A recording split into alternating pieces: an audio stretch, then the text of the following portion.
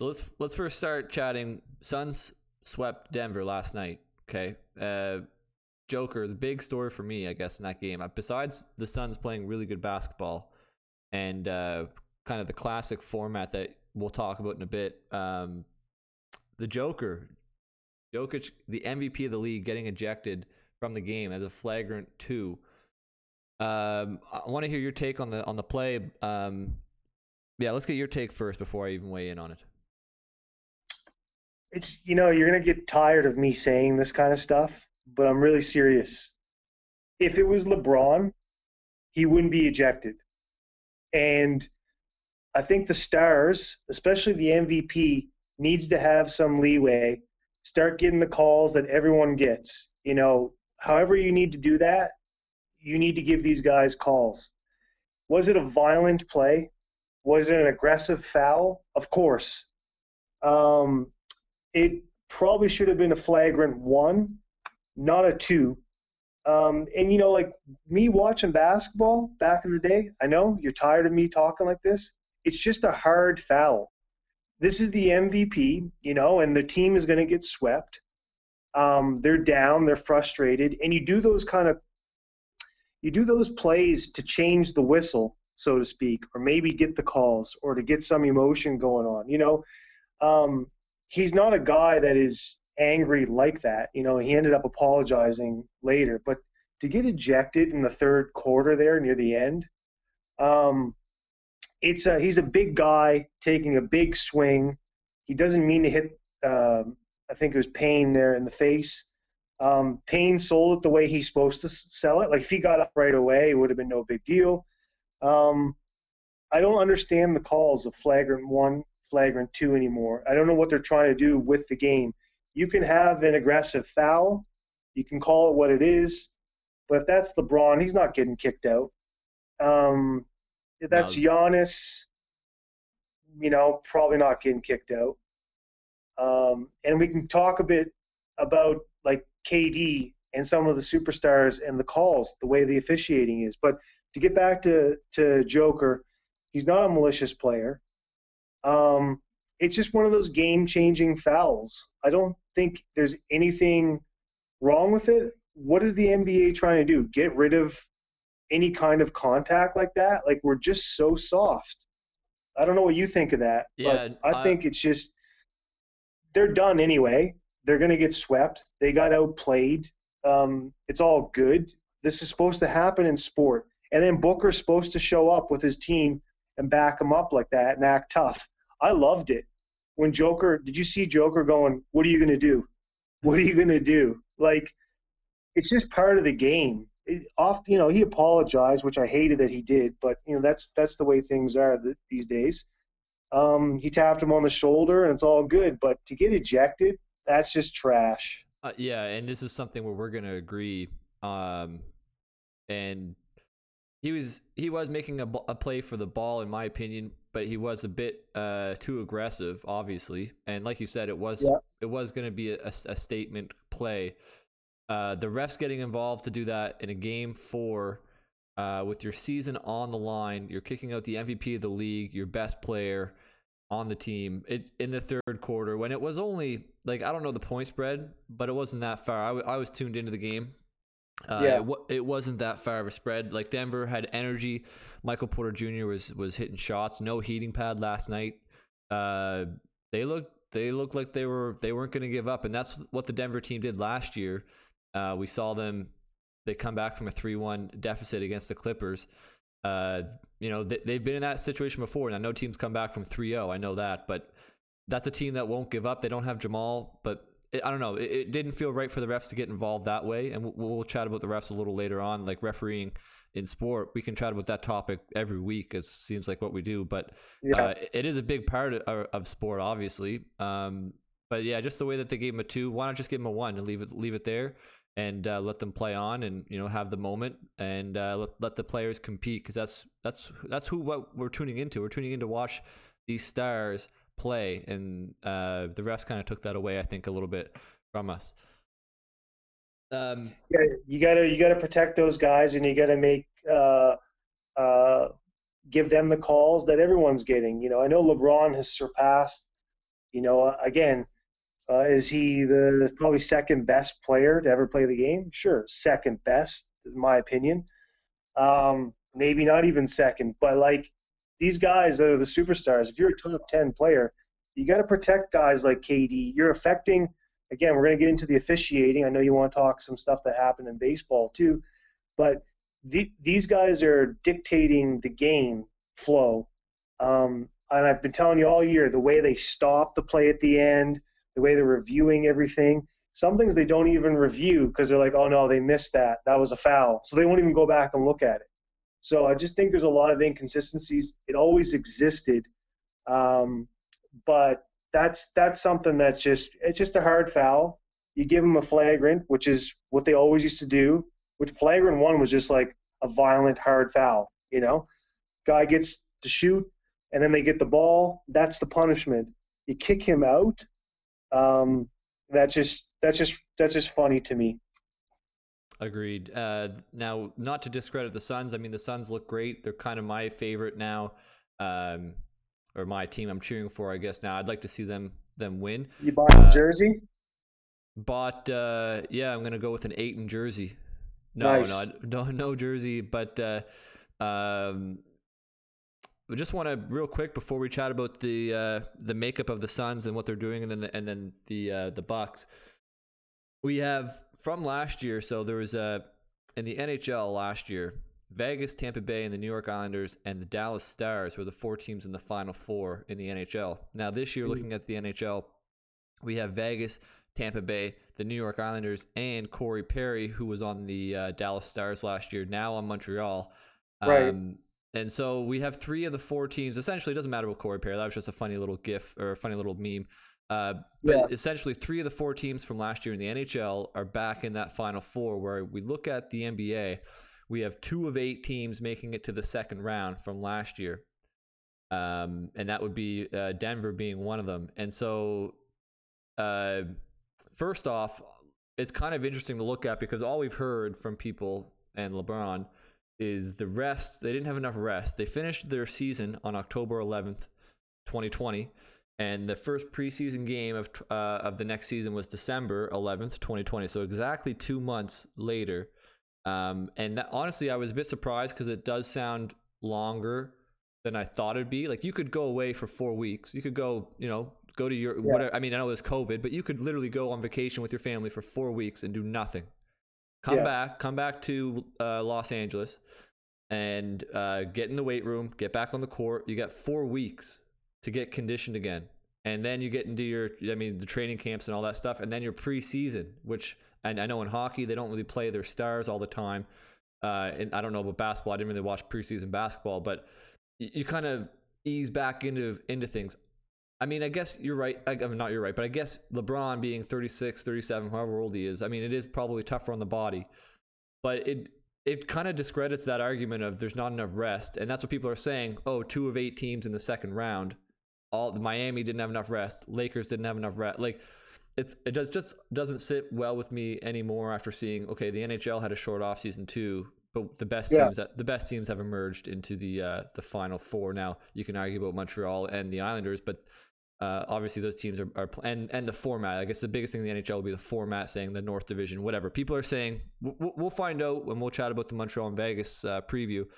But I just want to get your thoughts on, like, this is me discrediting LeBron a bit, who I've pumped up because of I feel like I have to counter all the hate. But I just want to. Do you have any thoughts on like the rest times and the difference of the NHL and NBA? Shift gears here. We got Montreal Vegas tonight. Tonight in Vegas, Montreal in I'll call it the conference final, but I know it's a semifinal. I just want to set the stage for you a little bit and get the wheels turning for you. This is a series that I think Montreal will make it closer than what people think it should be, and they've already turned heads. They've already surprised people. I mean, there's no question they've overachieved their expectations. My biggest worry with Montreal, and I know they're kind of being called Canada's team. Great, I want the country to get behind them. I want to see a big support.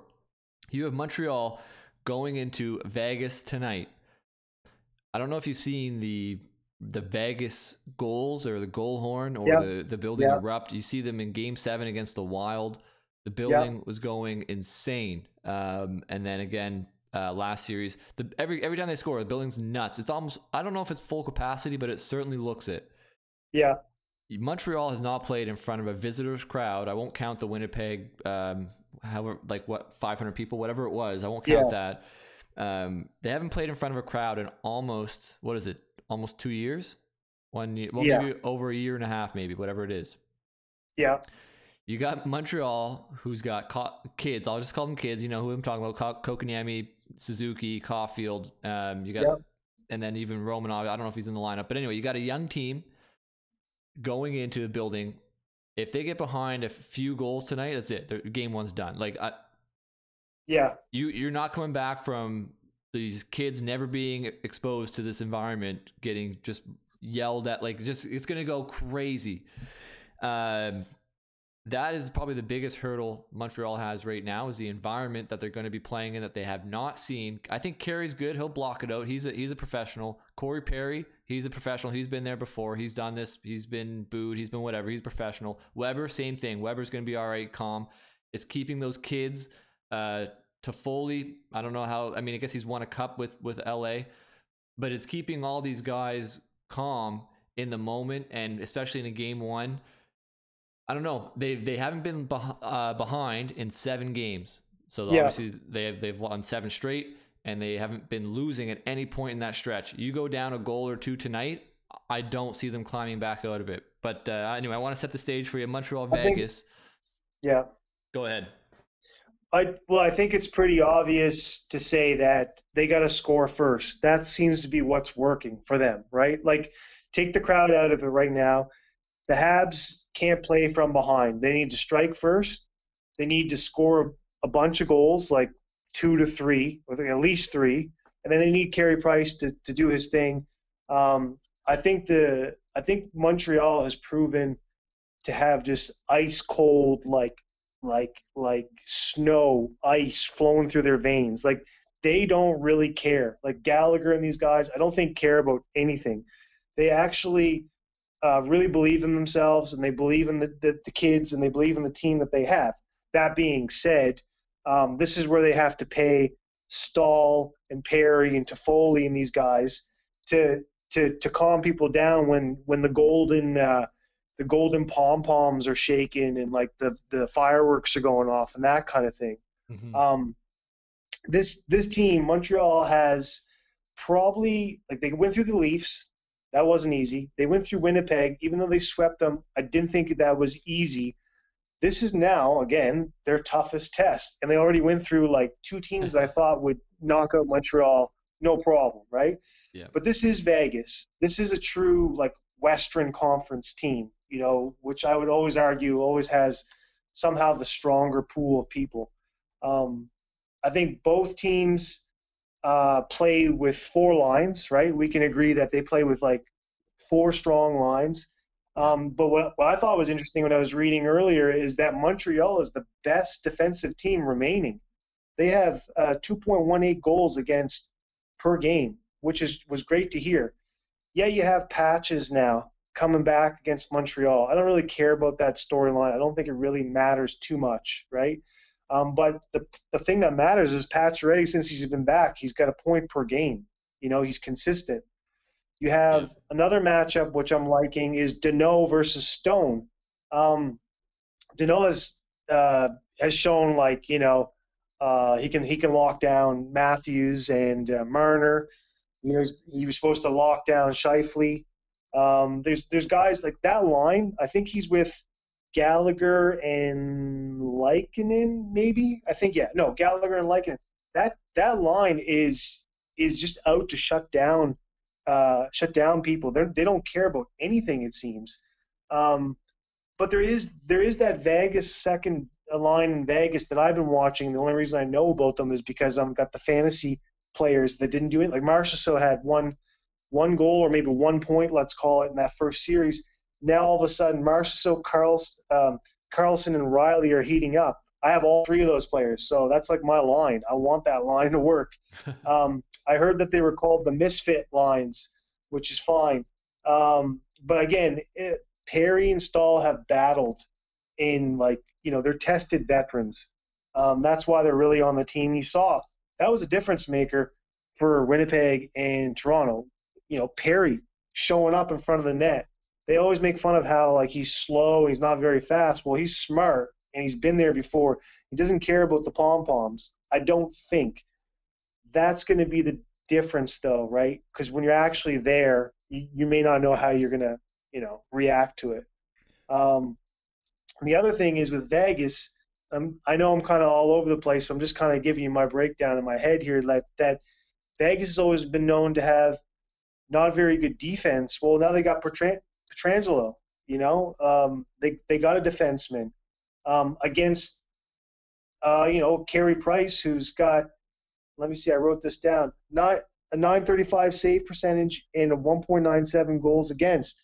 And then you got Fleury across the other side of the rink. This is a beautiful matchup when you look at it on paper, right? Yeah. And you're hoping that these injuries do not affect Montreal, because that's the other thing is that, yeah, you're talking nerves, you're talking crowd. That's great, but also Montreal doesn't have Petrie, they don't have Evans, they don't have a couple other guys, and I think Vegas is pretty much healthy.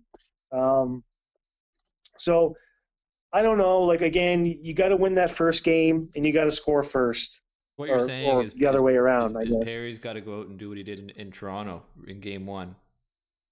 He's got to take out. Let's see. He's got to take out Stone or something. Yeah, knee him in the head or something. I don't know if I mentioned this to you or maybe even on the show last episode, but I like to think of this series as Vegas has a similar makeup to Montreal. They're basically Montreal on steroids, and I know this is where it doesn't really matter, but Vegas doesn't really have a star. And I know you're going to say, well, Pacioretty and Stone, yeah, these guys are great, but Pacioretty might be 33, 32.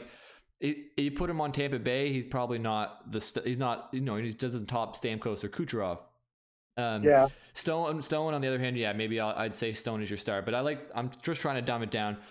They play a systems offense, and that's where you're talking about the second line is having success. Marchessault, Carlson, these guys are having success because it's a systems offense. It's not, we need Matthews to score tonight, or we need Kucherov to get 2 goals tonight. It's the team is what is, and Pietrangelo on the back end, I saw he has 7 assists, I think.